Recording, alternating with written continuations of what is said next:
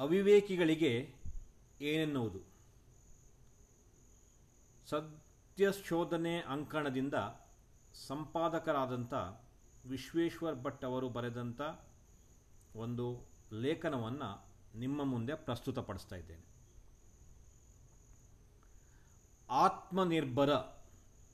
ಆತ್ಮನಿರ್ಭರತಾ. ಭಾರತದ ನೆಚ್ಚಿನ ಪ್ರಧಾನಮಂತ್ರಿಗಳಾದಂಥ ನರೇಂದ್ರ ಮೋದಿಯವರು ರಾಷ್ಟ್ರವನ್ನುದ್ದೇಶಿಸಿ ಭಾಷಣ ಮಾಡುವಾಗ ಬಳಸಿದಂಥ ಎರಡು ಪದಗಳ ಬಗ್ಗೆ ದೇಶವ್ಯಾಪ್ತಿ ಚರ್ಚೆಯಾಗುತ್ತಿದೆ. ಆತ್ಮನಿರ್ಭರತಾ ಮತ್ತು ಆತ್ಮನಿರ್ಭರ. ಈ ಪದಗಳನ್ನು ಅವರು ತಮ್ಮ 33 ನಿಮಿಷಗಳ ಭಾಷಣದಲ್ಲಿ ಕ್ರಮವಾಗಿ 7 ಮತ್ತು 19 ಸಲ ಬಳಸಿದರು. ಅಂದರೆ ಒಟ್ಟಾರೆ 26 ಸಲ ಆತ್ಮನಿರ್ಭರತಾ ಪದವನ್ನು ಉಪಯೋಗಿಸಿದರು. ಅಲ್ಲಿಯವರೆಗೆ ಈ ಪದ ಶಬ್ದಕೋಶದಲ್ಲಿ ಬೆಚ್ಚಗೆ ಇತ್ತು. ಅಷ್ಟಾಗಿ ಜನಸಾಮಾನ್ಯರಿಗೆ ಗೊತ್ತಿರಲಿಲ್ಲ. ಈಗ ಈ ಪದ ಸಾರ್ವಜನಿಕರ ಬಾಯಲ್ಲಿ ನಲಿದಾಡುವಂತಾಗಿದೆ. ಈ ಪದ ಅಷ್ಟಾಗಿ ಬಳಕೆಯಲ್ಲಿಲ್ಲದ ಕಾರಣ ಪಂಡಿತರಿಂದ ಮತ್ತು ವಿದ್ವಾಂಸರಿಂದ ಸಹ ದೂರವೇ ಉಳಿದಿತ್ತು. ಹೀಗಿರುವಾಗ ಪತ್ರಕರ್ತರಿಗಂತೂ ಈ ಪದ ಬಳಸುವ ಪ್ರಶ್ನೆಯೇ ಇರಲಿಲ್ಲ. ಮೋದಿಯವರ ಭಾಷಣ ಕೇಳುವಾಗ ಅನೇಕರಿಗೆ ಆತ್ಮನಿರ್ಭರ ಮತ್ತು ಆತ್ಮನಿರ್ಭರತಾ ಪದಗಳ ಬಗ್ಗೆ ಜಿಜ್ಞಾಸೆ ಮೂಡಲಿಕ್ಕೆ ಸಾಕು. ಈ ಪದ ಅರ್ಥವಾಗುವುದವರು ಪದಕೋಶವನ್ನು ನೋಡಿ ಇನ್ನೊಮ್ಮೆ ಮನವರಿಕೆ ಮಾಡಿಕೊಂಡಿರಲೂಬಹುದು. ಮೋದಿ ಅವರ ಭಾಷಣ ಮುಗಿದ 1 ಗಂಟೆಯೊಳಗೆ 80 ಲಕ್ಷಕ್ಕಿಂತ ಹೆಚ್ಚು ಜನ ಗೂಗಲ್ ಸರ್ಚ್ನಲ್ಲಿ ಈ 2 ಪದಗಳ ಅರ್ಥಕ್ಕಾಗಿ ತಡಕಾಡಿದ್ದು ಅವುಗಳ ಅಪರಿಚಿತಕ್ಕೆ ಸಾಕ್ಷಿಯಾಗಿದೆ. ಮೋದಿಯವರು ಈ ಪದಗಳ ಬದಲು ಸ್ವಾವಲಂಬಿ, ಸ್ವಾವಲಂಬನ ಪದವನ್ನು ಬಳಸಬಹುದಿತ್ತು. ಆದರೆ ಕೆಲವರಿಗೆ ಉಚ್ಚರಿಸಲು ಕಷ್ಟವಾಗಲೆಂದೇ ಆತ್ಮನಿರ್ಭರತಾ ಪದವನ್ನು ಬಳಸಿದ್ದರು ಎಂದು ಸಾಮಾಜಿಕ ಜಾಲತಾಣಗಳಲ್ಲಿ ಕಿಚ್ಚಾಯಿಸಿದ್ದು ತಮಾಷೆಯಾಗಿತ್ತು. ಏಕೆಂದರೆ ಆತ್ಮನಿರ್ಭರತಾ ಪದದ ಒಟ್ಟಾರೆ ಅರ್ಥ ಸ್ವಾವಲಂಬನ ಎಂದೇ. ಇದಕ್ಕೆ ಇಂಗ್ಲೀಷ್ನಲ್ಲಿ ಸೆಲ್ಫ್ ಸಫಿಷಿಯಂಟ್, ಸೆಲ್ಫ್ ರಿಲಯಂಟ್ ಎಂಬ ಅರ್ಥವಿದೆ. ಆದರೆ ಮೋದಿಯವರು ಎಲ್ಲರಿಗೆ ಅರ್ಥವಾಗುವ ಸ್ವಾವಲಂಬಿ, ಸ್ವದೇಶಿ ಪದದ ಬದಲು ಆತ್ಮನಿರ್ಭರತಾ ಪದ ಬಳಸಲು ವಿಶೇಷ ಕಾರಣ ಇರಲೇಬೇಕು. ಕಾರಣ ಆತ್ಮನಿರ್ಭರತಾ ಪದದಲ್ಲಿ ಸ್ವಾವಲಂಬನೆಗಿಂತ ಮಿಗಿಲಾದ ಆಳವಾದಂಥ ಅರ್ಥವಿದೆ. ಆತ್ಮನಿರ್ಭರತಾ ಪದದಲ್ಲಿ ನಮ್ಮ ಅಧೀನದಲ್ಲಿದ್ದರೆ ಸುಖ ಮತ್ತು ಪರರ ಅಧೀನದಲ್ಲಿದ್ದರೆ ದುಃಖ ಎಂಬ ಅರ್ಥವೂ ಕೂಡ ಇದೆ. ಅಷ್ಟೇ ಅಲ್ಲ, ನನ್ನ ಆತ್ಮಕ್ಕೂ ಹೊರೆ ಎನಿಸದಂತೆ ಮತ್ತು ನಮಗೆ ಯಾವುದೇ ಹೊರೆ ಆಗದಂತೆ ಎಂಬ ಅರ್ಥವೂ ಕೂಡ ಇದೆ. ಇದು ಸ್ವಾವಲಂಬನೆಗಿಂತ ಮಿಗಿಲಾದದ್ದು. ಪ್ರಾಯಶಃ ಈ ಭಾವಾರ್ಥ ಸ್ಪರ್ಧಿಸುವಂಥ ಯಾವುದೇ ಪದ ಇಂಗ್ಲೀಷಿನಲ್ಲಿ ಕೂಡ ಇರಲಿಕ್ಕಿಲ್ಲ. ಕಾರಣ ಆತ್ಮಕ್ಕೂ ಹೊರೆಯಾಗದಂತೆ ಬದುಕುವ ಆಧ್ಯಾತ್ಮಿಕ ಸಿದ್ಧಾಂತ, ಚಿಂತನೆ ಇದಲ್ಲ. ಇದು ಅಪ್ಪಟ ಭಾರತೀಯ ಕಲ್ಪನೆ. ಇದು ಕರ್ಮ ಸಿದ್ಧಾಂತದಲ್ಲಿ ಅತಿ ಶ್ರೇಷ್ಠವಾದದ್ದು. ಇದು ಸ್ವಾವಲಂಬನೆಯ ಗರಿಷ್ಠವಾದಂಥ ಸ್ಥಿತಿ. ಆತ್ಮನಿರ್ಭರತೆಗಿಂತ ಮಿಗಿಲಾದ ಸ್ವಾವಲಂಬನೆ ಇಲ್ಲ. ಆತ್ಮನಿರ್ಭರತಾ ಪದದ ಅರ್ಥ ಗೊತ್ತಿಲ್ಲದಿದ್ದರೆ ಮೋದಿ ಪ್ರತಿಪಾದಿಸಿದ ಆಶಯಗಳೇ ಅರ್ಥವಾಗುವುದಿಲ್ಲ. ನಮ್ಮ ಉದಾತ್ತ ಆಶಯಗಳನ್ನು ಹೇಳುವಾಗ ಸ್ಪಷ್ಟ, ನಿಖರ ಪದಗಳನ್ನು ಬಳಸದಿದ್ದರೆ ಅದರ ಅರ್ಥ ಆಗುವುದಾದರೂ ಹೇಗೆ? ಆತ್ಮನಿರ್ಭರತಾ ಪದಕ್ಕೆ ಸ್ವಾಭಿಮಾನ, ಸ್ವಾವಲಂಬನೆ ಹತ್ತಿರದ ಪದಗಳಾಗಬಹುದು ಹೊರತು ಸಮಾನ ಪದ ಅಲ್ಲ. ಈ ಪದದ ಅರ್ಥ ಗೊತ್ತಿಲ್ಲದಂಥ ಕೋಲ್ಕತ್ತಾದಿಂದ ಪ್ರಕಟವಾಗುವಂಥ ಪ್ರಮುಖ ದೈನಿಕ ದಿ ಟೆಲಿಗ್ರಾಫ್ ಮುಖಪುಟದ ಲೀಡ್ ಸುದ್ದಿಗೆ Atmanirbharta must be the dirtiest word ಎಂದು ಹೆಡ್ಡಿಂಗ್ ಮಾಡಿದೆ. ಇಂಥ ಅವಿವೇಕಿಗಳಿಗೆ ನಾವು ಏನನ್ನಬಹುದು? ಖಂಡಿತವಾಗಿಯೂ ಮೂರ್ಖರಂತೂ ಹೌದು.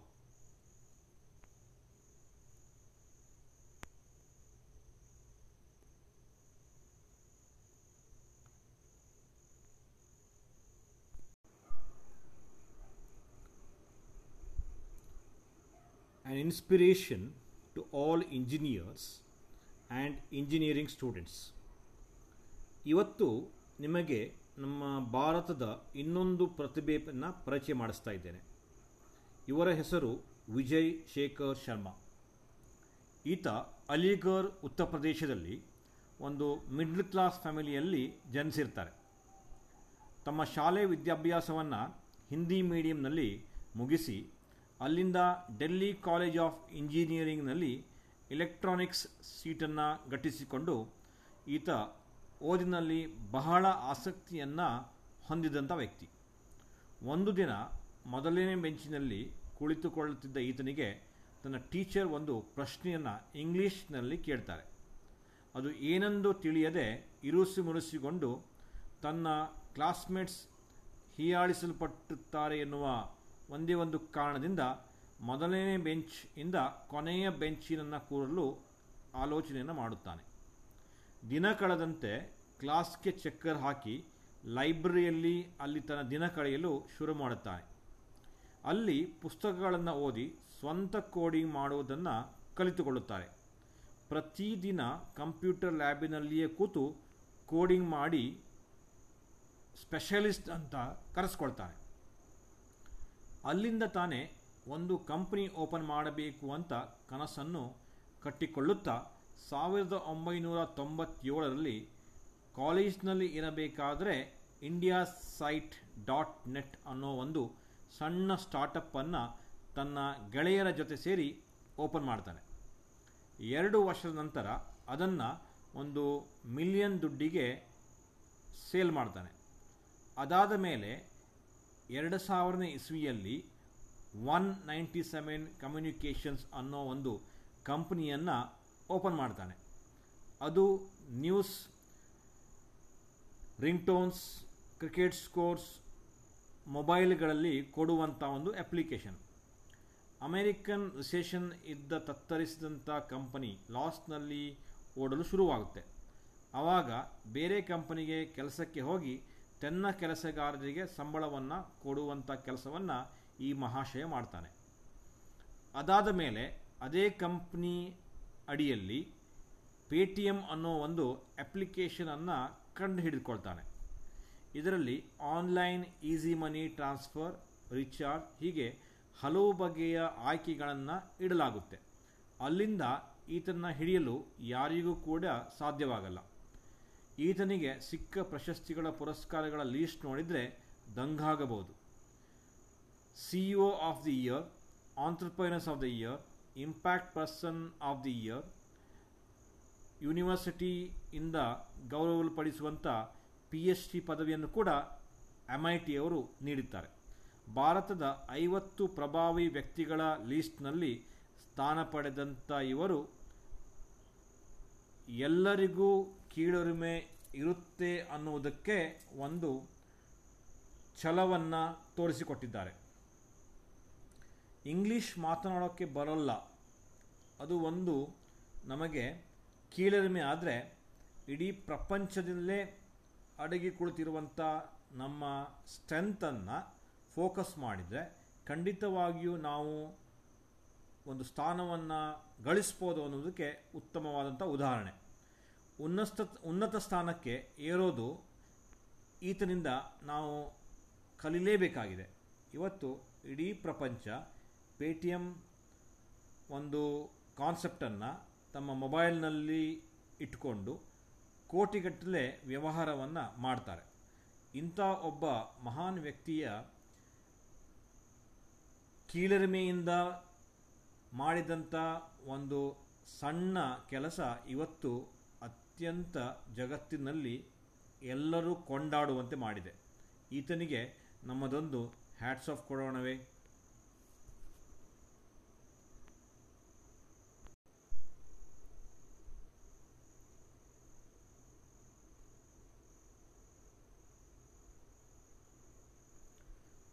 ಭಸ್ಮಾಸುರ ಮೋಹಿನಿ.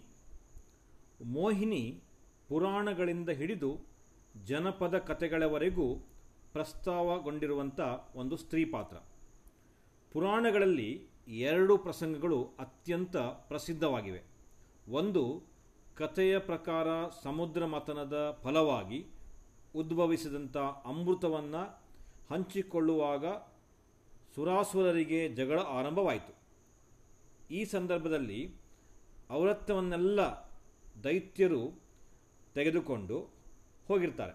ಆಗ ವಿಷ್ಣು ದೈತ್ಯರನ್ನು ಮರಳುಗೊಳಿಸುವಂಥ ತಂತ್ರ ಹೂಡಬೇಕಾಗಿ ಬರುತ್ತದೆ. ಆತ ಮೋಹಿನಿಯ ವೇಷ ಧರಿಸಿ ದೈತ್ಯರನ್ನು ಮೋಹದಿಂದ ವಂಚಿಸಿ ದೇವತೆಗಳಿಗೆ ಅಮೃತಪಾನವನ್ನು ಮಾಡಿಸಿದ. ಇನ್ನೊಂದು ಕಥೆಯ ಪ್ರಕಾರ ಭಸ್ಮಾಸುರನಿಗೆ ಶಿವ ಕೊಟ್ಟ ವರದಿಂದ ಶಿವನನ್ನು ತನ್ನನ್ನು ಪಾರು ಮಾಡಿಕೊಳ್ಳಲು ವಿಷ್ಣು ಮೋಹಿನಿ ಅವತಾರ ಧರಿಸಬೇಕಾಯಿತು. ಭಸ್ಮಾಸುರ ಭಸ್ಮವಾದ ವಿಷಯವನ್ನು ತಿಳಿಸಲು ಮೋಹಿನಿ ರೂಪವಾದ ವಿಷ್ಣು ಶಿವನ ಬಳಿಗೆ ಬಂದಾಗ ಸ್ತ್ರೀರೂಪಿಯಾದ ವಿಷ್ಣುವನ್ನು ಶಿವ ಮೋಹಿಸಿ ಅಲಂಗಿಸಿಕೊಳ್ಳಲು ಕಪಾಲಿ ಮಠದ ಭೈರವ ಹುಟ್ಟಿದನೆಂದು ಕಥೆಯಿದೆ. ಈ ಪೌರಾಣಿಕ ಹಿನ್ನೆಲೆಯೇ ಹುಟ್ಟಿಕೊಂಡಿದ್ದು ಕೇರಳದ ಮೋಹಿನಿ ಅಟ್ಟಂ. ಕೇರಳದ ಪ್ರಸಿದ್ಧ ಕಲೆಗಳಲ್ಲಿ ಕಥಕ್ಕಳಿ ಪುರುಷ ಪ್ರಧಾನವಾದಂಥ ನೃತ್ಯ ಪ್ರಕಾರವಾದರೆ ಮೋಹಿನಿ ಅಟ್ಟಂ ಸ್ತ್ರೀಯರು ಮಾತ್ರ ಅಭಿನಯಿಸುವಂಥ ನೃತ್ಯ ಕಲೆಯಾಗಿದೆ. ಮೋಹಿನಿ ಒಂದು ಕಾಲ್ಪನಿಕ ಪಾತ್ರವೂ ಕೂಡ ಹೌದು.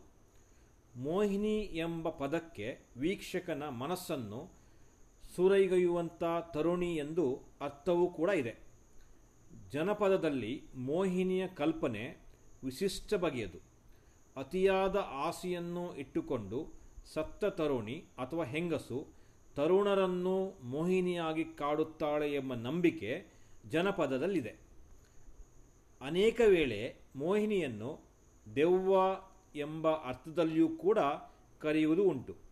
ಮೋಹಿನಿ ಯಾರ ಮೇಲೆ ಬೇಕಾದರೂ ಯಾವಾಗ ಬೇಕಾದರೂ ಬರಬಹುದು ಎಂಬ ವ್ಯಾಖ್ಯಾನ ಕೂಡ ಇದೆ.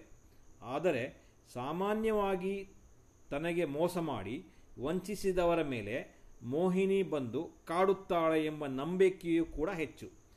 ಇಂತಹ ಮೋಹಿನಿಯ ಕಾಟದಿಂದ ಪಾರಾಗಲು ಜನಪದರು ಅನೇಕ ಅಡೆತಡೆಗಳನ್ನು ಮಾಡುವುದು, ಮಂತ್ರವಾದಿಗಳ ಮೊರೆ ಹೋಗುವುದು ಕೂಡ ನಾವು ಕಾಣುತ್ತಿದ್ದೆವು.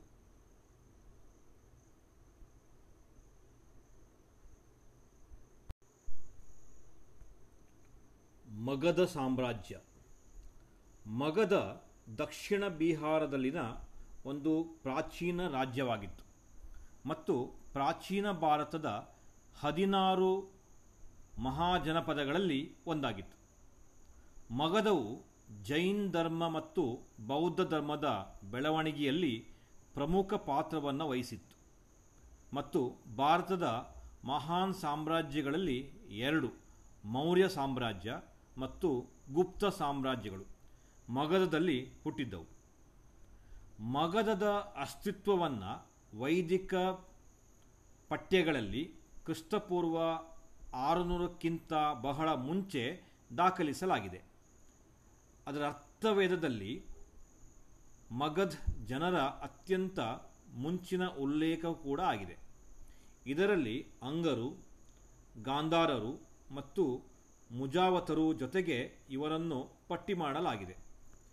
ಗಂಗಾ ನದಿಯ ದಕ್ಷಿಣದ ಬಿಹಾರ್ ಪ್ರದೇಶ ಈ ರಾಜ್ಯದ ಮಧ್ಯಭಾಗವಾಗಿತ್ತು.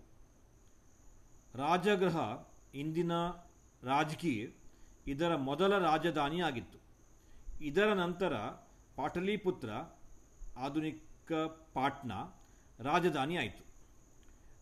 ವಜ್ಜಿಮಿ ಮತ್ತು ಅಂಗದ ವಶಪಡಿಸಿಕೊಳ್ಳುವಿಕೆಯ ನಂತರ ಬಹುತೇಕ ಬಿಹಾರ ಮತ್ತು ಬಂಗಾಳವನ್ನು ಒಳಗೊಳ್ಳುವಂತೆ, ತರುವಾಯ ಪೂರ್ವ ಉತ್ತರ ಪ್ರದೇಶ ಮತ್ತು ಒರಿಸ್ಸಾದ ಬಹುಭಾಗವನ್ನು ಒಳಗೊಳ್ಳುವಂತೆ ಮಗಧ ವಿಸ್ತಾರಗೊಂಡಿತು.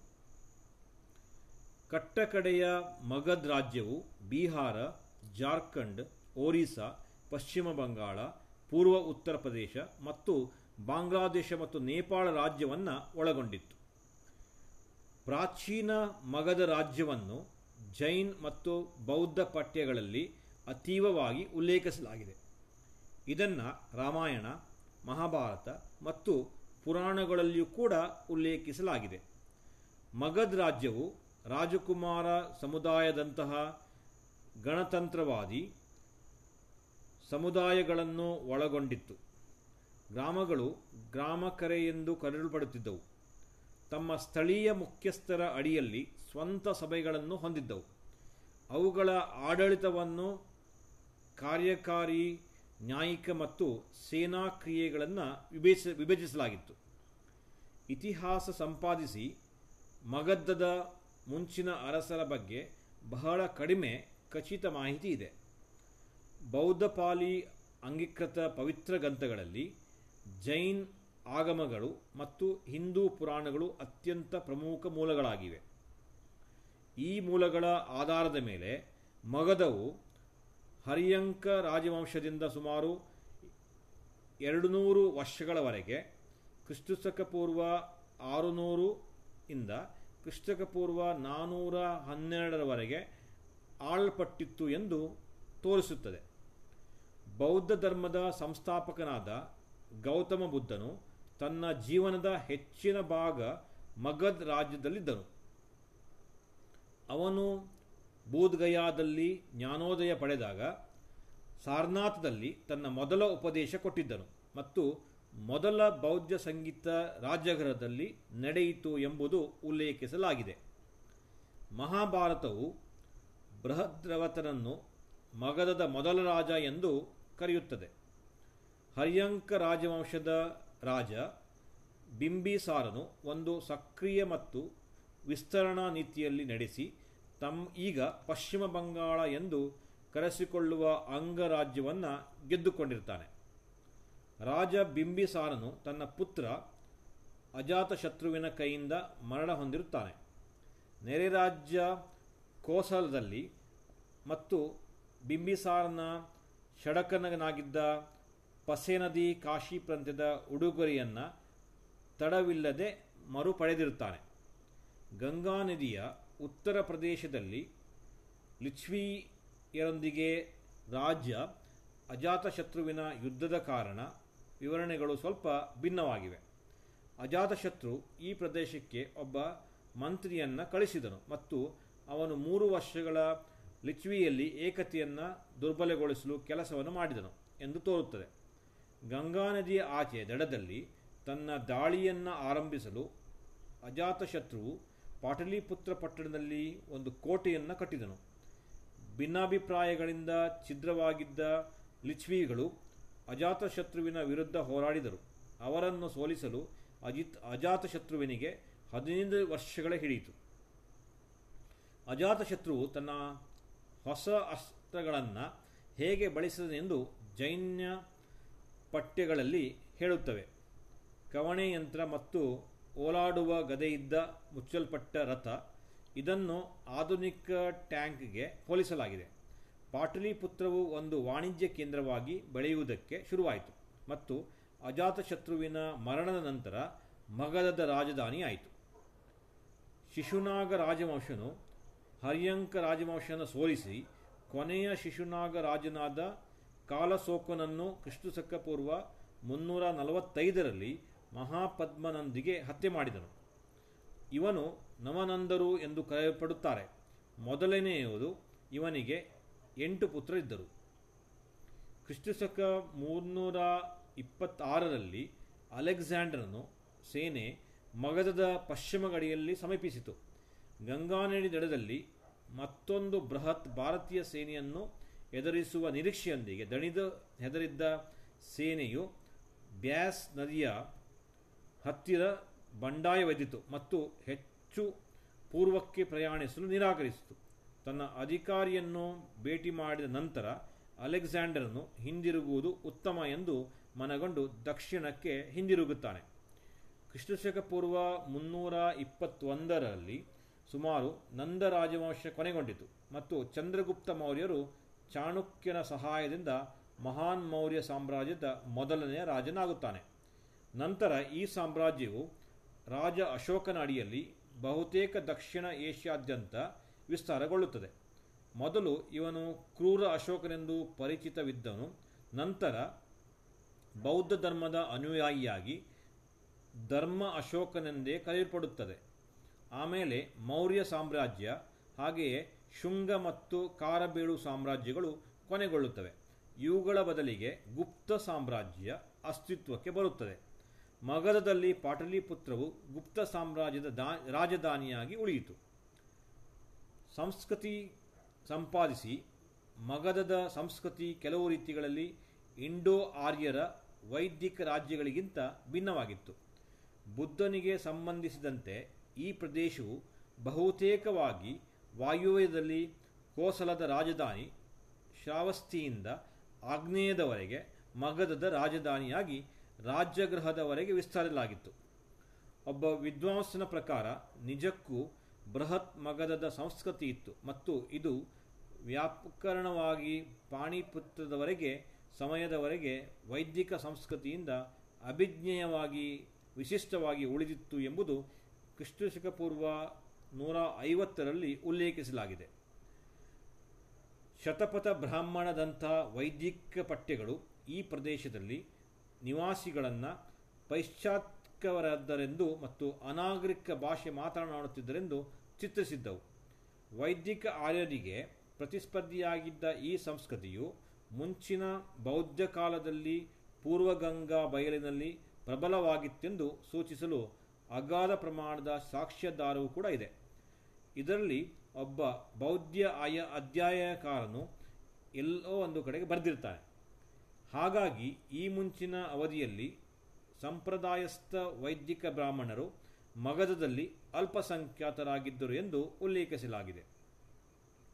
ಮಗಧದ ಧರ್ಮಗಳನ್ನು ಶ್ರವಣ ಸಂಪ್ರದಾಯಗಳೆಂದು ಕರೆಯಲ್ಪಡುತ್ತಾರೆ ಮತ್ತು ಜೈನ್ ಧರ್ಮದ, ಬೌದ್ಧ ಧರ್ಮದ ಮತ್ತು ಅಜೀವಿಕನವನ್ನು ಒಳಗೊಳ್ಳುತ್ತವೆ. ಶ್ರೇಣಿಕ ಬಿಂಬಿಸಾರ ಮತ್ತು ಅಜಾತಶತ್ರುವಿನಂತಹ ಮುಂಚಿನ ಮಗಧ ರಾಜರು ಬೌದ್ಧ ಮತ್ತು ಜೈನ್ ಧರ್ಮಗಳನ್ನು ಪ್ರೋತ್ಸಾಹಿಸಿದ್ದರು. ಇವರನ್ನು ಅನುಸರಿಸಿದಂಥ ನಂದ ರಾಜ್ಯವಂಶನು ಕ್ರಿಸ್ತಶಕ ಪೂರ್ವ 345ರಿಂದ ಕ್ರಿಸ್ತಶಕ ಪೂರ್ವ 321ರವರೆಗೆ ಬಹುತೇಕವಾಗಿ ಜೈನ್ಯವಾಗಿತ್ತು ಎಂದು ಉಲ್ಲೇಖಿಸಲಾಗಿದೆ. ಈ ಶ್ರವಣ ಧರ್ಮಗಳನ್ನು ವೈದಿಕ ದೇವತೆಗಳು ಆರಾಧಿಸುತ್ತಿರಲಿಲ್ಲ ಮತ್ತು ಒಂದು ರೀತಿಯ ತಪಶ್ಚರ್ಯ ಮತ್ತು ಜ್ಞಾನದಿಂದ ಆಚರಿಸುತ್ತಿದ್ದವು ಮತ್ತು ದುಂಡನೆಯ ಸಮಾಧಿ ದಿಬ್ಬಗಳನ್ನು ನಿರ್ಮಿಸುವ ಪ್ರವೃತ್ತಿ ಹೊಂದಿದ್ದರು. ಬೌದ್ಧ ಧರ್ಮದಲ್ಲಿ ಇದಕ್ಕೆ ಸ್ತೂಪಗಳೆಂದು ಹೆಸರಿಸುತ್ತಾರೆ. ಈ ಧರ್ಮಗಳು ಆಧ್ಯಾತ್ಮಿಕ ಜ್ಞಾನದ ಮೂಲಕ ಪುನರ್ಜನ್ಮದ ಆವರ್ತಕ ವಸ್ತುವರೆಗೆ ಮತ್ತು ಕರ್ಮದ ಪ್ರತಿಫಲದಿಂದ ಯಾವುದೇ ರೀತಿಯ ಮೋಕ್ಷವನ್ನು ಅರಿಸಿದವು ಎಂದು ತಿಳಿಸಲ್ಪಡುತ್ತದೆ. ಅರಸರು ಸಂಪಾದಿಸಿ ಹರ್ಯಂಕ ರಾಜವಂಶ ಕ್ರಿಸ್ತಶಕ ಪೂರ್ವ 600ರಿಂದ 413 ಸಂಪಾದಿಸಿ ಬೇಟಿಯ, ಬಿಂಬಿಸಾರ, ಅಜಾತಶತ್ರು ಹೀಗೆ ಹಲವಾರು ರಾಜವಂಶರು ಈ ನಮ್ಮ ಮಗಧನ್ನು ಆಳಿದಂಥ ರಾಜವಂಶವನ್ನು ಸ್ಥಾಪಿಸಿದಂಥ ಪುಂಡಕ ಪುಂಡತಿಯಂಥ ಭೂತಕಾಲದಂಥ ರಾಷ್ಟ್ರಕಾಲದಂಥ ಗೋವಿನಾಶಕವಂತ ಹೀಗೆ ಹಲವಾರು ವಿಷಯಗಳನ್ನು ನಾವು ಗ್ರಂಥಗಳಲ್ಲಿ ಕಾಣಲ್ಪಡುತ್ತವೆ. ಚಂದ್ರಗುಪ್ತ ಮೌರ್ಯನಿಂದ ಸೋಲಿಸಲ್ಪಟ್ಟಂಥ ಎಲ್ಲ ನಾಯಕರುಗಳು ಕ್ರಿಸ್ತಶಕ ಪೂರ್ವ 321ರ ನಂತರ ಮೌರ್ಯ ರಾಜ್ಯವಂಶಸ್ಥರು ಸ್ಥಾಪಿಸಿ ಮಗಧನ್ನು ಆಳಿದರು ಎಂದು ಉಲ್ಲೇಖಿಸಲಾಗಿದೆ.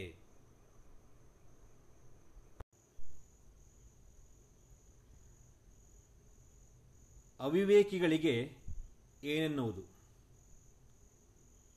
ಸತ್ಯಶೋಧನೆ ಅಂಕಣದಿಂದ ಸಂಪಾದಕರಾದಂಥ ವಿಶ್ವೇಶ್ವರ್ ಭಟ್ ಅವರು ಬರೆದಂಥ ಒಂದು ಲೇಖನವನ್ನು ನಿಮ್ಮ ಮುಂದೆ ಪ್ರಸ್ತುತಪಡಿಸ್ತಾ ಇದ್ದೇನೆ.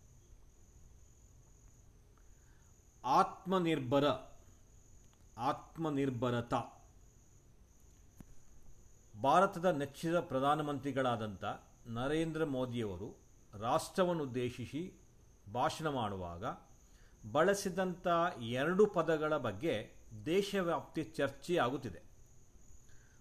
ಆತ್ಮನಿರ್ಭರತಾ ಮತ್ತು ಆತ್ಮನಿರ್ಭರ. ಈ ಪದಗಳನ್ನು ಅವರು ತಮ್ಮ 33 ನಿಮಿಷಗಳ ಭಾಷಣದಲ್ಲಿ ಕ್ರಮವಾಗಿ 7 ಮತ್ತು 19 ಸಲ ಬಳಸಿದರು.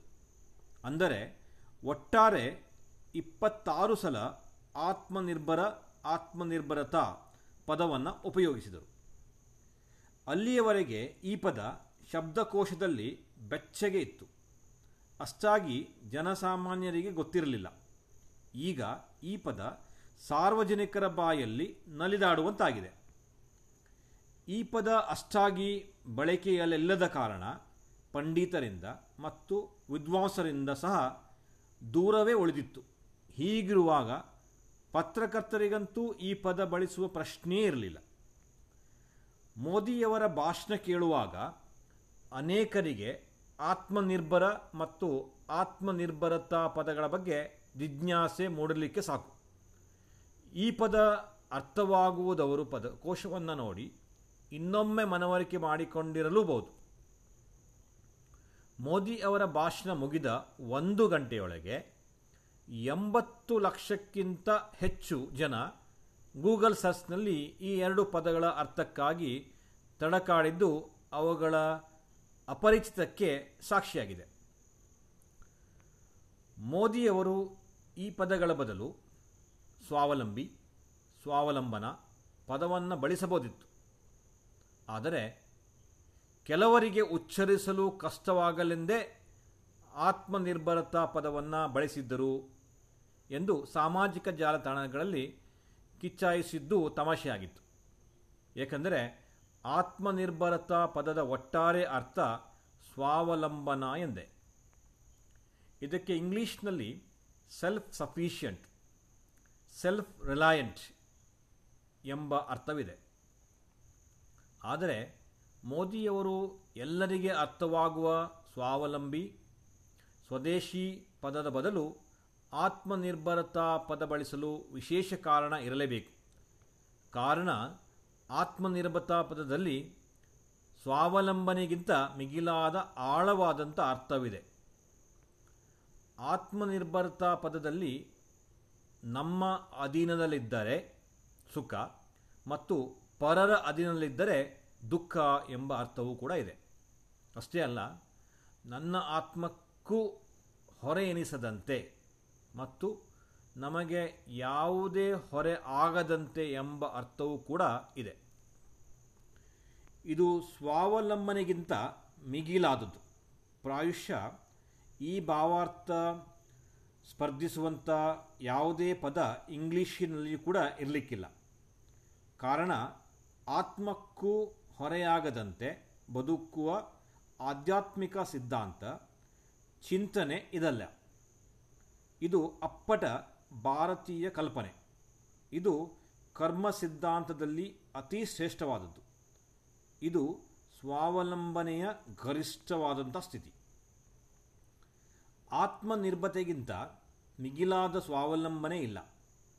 ಆತ್ಮನಿರ್ಭರತಾ ಪದದ ಅರ್ಥ ಗೊತ್ತಿಲ್ಲದಿದ್ದರೆ ಮೋದಿ ಪ್ರತಿಪಾದಿಸಿದ ಆಶಯಗಳೇ ಅರ್ಥವಾಗುವುದಿಲ್ಲ. ನಮ್ಮ ಉದಾತ್ತ ಆಶಯಗಳನ್ನು ಹೇಳುವಾಗ ಸ್ಪಷ್ಟ, ನಿಖರ ಪದಗಳನ್ನು ಬಳಸದಿದ್ದರೆ ಅದರ ಅರ್ಥ ಆಗುವುದಾದರೂ ಹೇಗೆ? ಆತ್ಮನಿರ್ಭರತಾ ಪದಕ್ಕೆ ಸ್ವಾಭಿಮಾನ, ಸ್ವಾವಲಂಬನೆ ಹತ್ತಿರದ ಪದಗಳಾಗಬಹುದು ಹೊರತು ಸಮಾನ ಪದ ಅಲ್ಲ. ಈ ಪದದ ಅರ್ಥ ಗೊತ್ತಿಲ್ಲದಂಥ ಕೋಲ್ಕತ್ತಾದಿಂದ ಪ್ರಕಟವಾಗುವಂಥ ಪ್ರಮುಖ ದೈನಿಕ ದಿ ಟೆಲಿಗ್ರಾಫ್ ಮುಖಪಡದ ಲೀಡ್ ಸುದ್ದಿಗೆ Atmanirbharta must be the dirtiest word ಎಂದು ಹೆಡ್ಡಿಂಗ್ ಮಾಡಿದೆ. ಇಂಥ ಅವಿವೇಕಿಗಳಿಗೆ ನಾವು ಏನನ್ನಬಹುದು? ಖಂಡಿತವಾಗಿಯೂ ಮೂರ್ಖರಂತೂ ಹೌದು.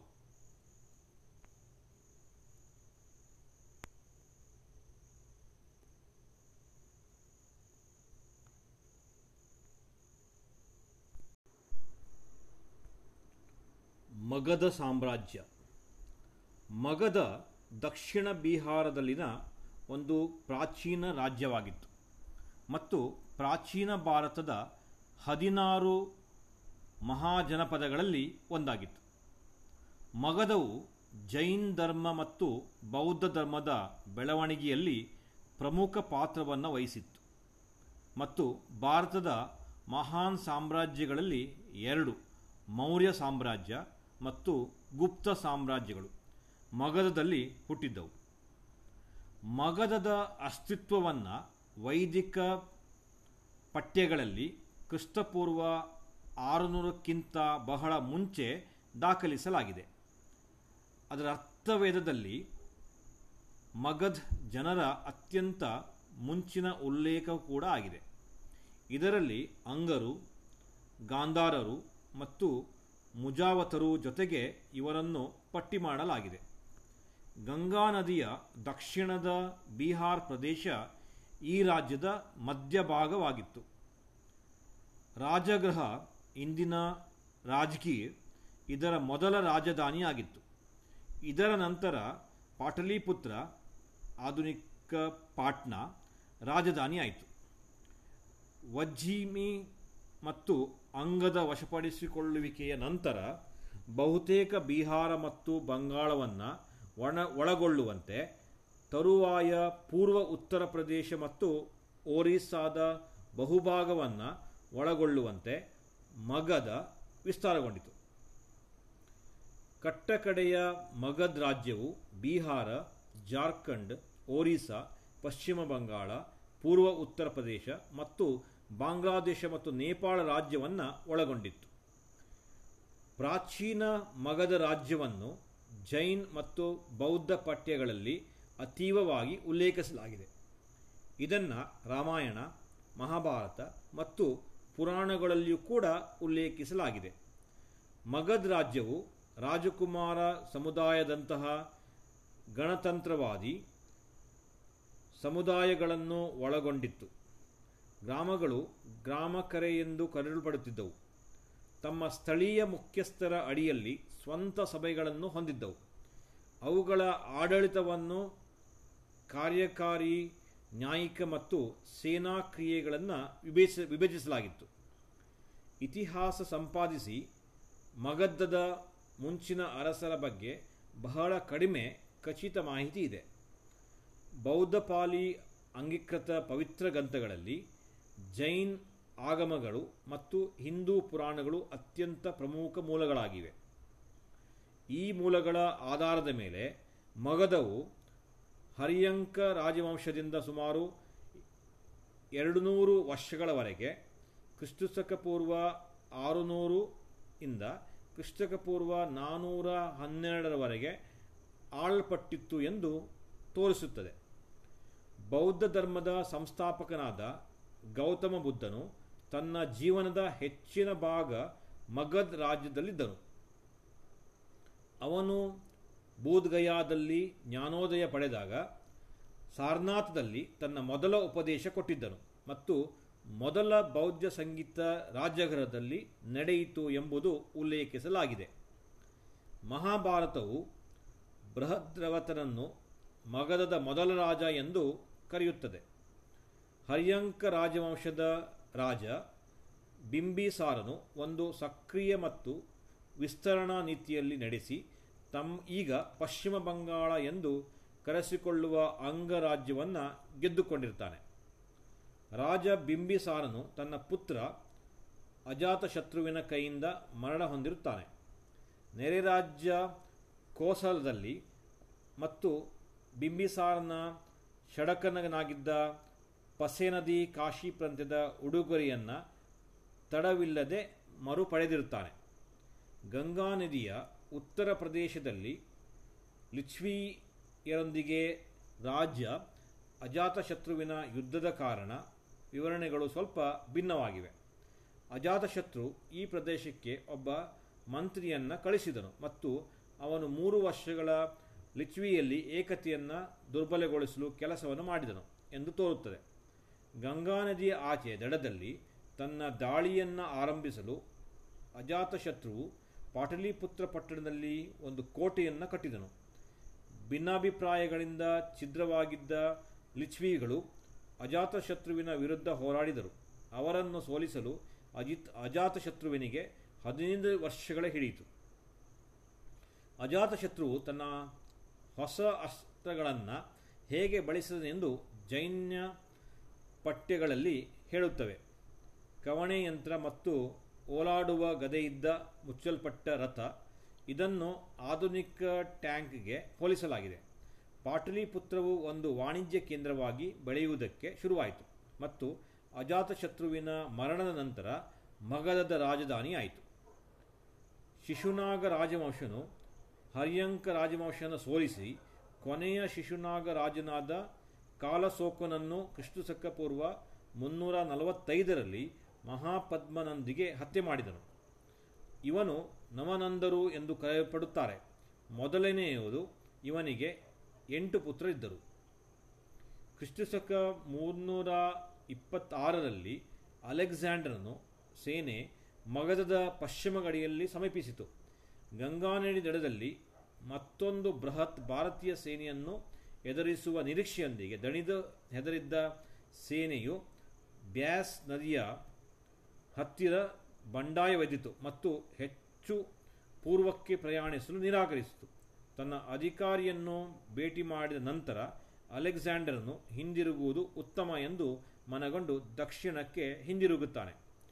ಕ್ರಿಸ್ತಶಕ ಪೂರ್ವ 321ರಲ್ಲಿ ಸುಮಾರು ನಂದ ರಾಜವಂಶ ಕೊನೆಗೊಂಡಿತು ಮತ್ತು ಚಂದ್ರಗುಪ್ತ ಮೌರ್ಯರು ಚಾಣಕ್ಯನ ಸಹಾಯದಿಂದ ಮಹಾನ್ ಮೌರ್ಯ ಸಾಮ್ರಾಜ್ಯದ ಮೊದಲನೆಯ ರಾಜನಾಗುತ್ತಾನೆ. ನಂತರ ಈ ಸಾಮ್ರಾಜ್ಯವು ರಾಜ ಅಶೋಕನ ಅಡಿಯಲ್ಲಿ ಬಹುತೇಕ ದಕ್ಷಿಣ ಏಷ್ಯಾದ್ಯಂತ ವಿಸ್ತಾರಗೊಳ್ಳುತ್ತದೆ. ಮೊದಲು ಇವನು ಕ್ರೂರ ಅಶೋಕನೆಂದು ಪರಿಚಿತವಿದ್ದನು. ನಂತರ ಬೌದ್ಧ ಧರ್ಮದ ಅನುಯಾಯಿಯಾಗಿ ಧರ್ಮ ಅಶೋಕನೆಂದೇ ಕರೆಯಲ್ಪಡುತ್ತದೆ. ಆಮೇಲೆ ಮೌರ್ಯ ಸಾಮ್ರಾಜ್ಯ, ಹಾಗೆಯೇ ಶುಂಗ ಮತ್ತು ಕಾರಬೇಳು ಸಾಮ್ರಾಜ್ಯಗಳು ಕೊನೆಗೊಳ್ಳುತ್ತವೆ. ಇವುಗಳ ಬದಲಿಗೆ ಗುಪ್ತ ಸಾಮ್ರಾಜ್ಯ ಅಸ್ತಿತ್ವಕ್ಕೆ ಬರುತ್ತದೆ.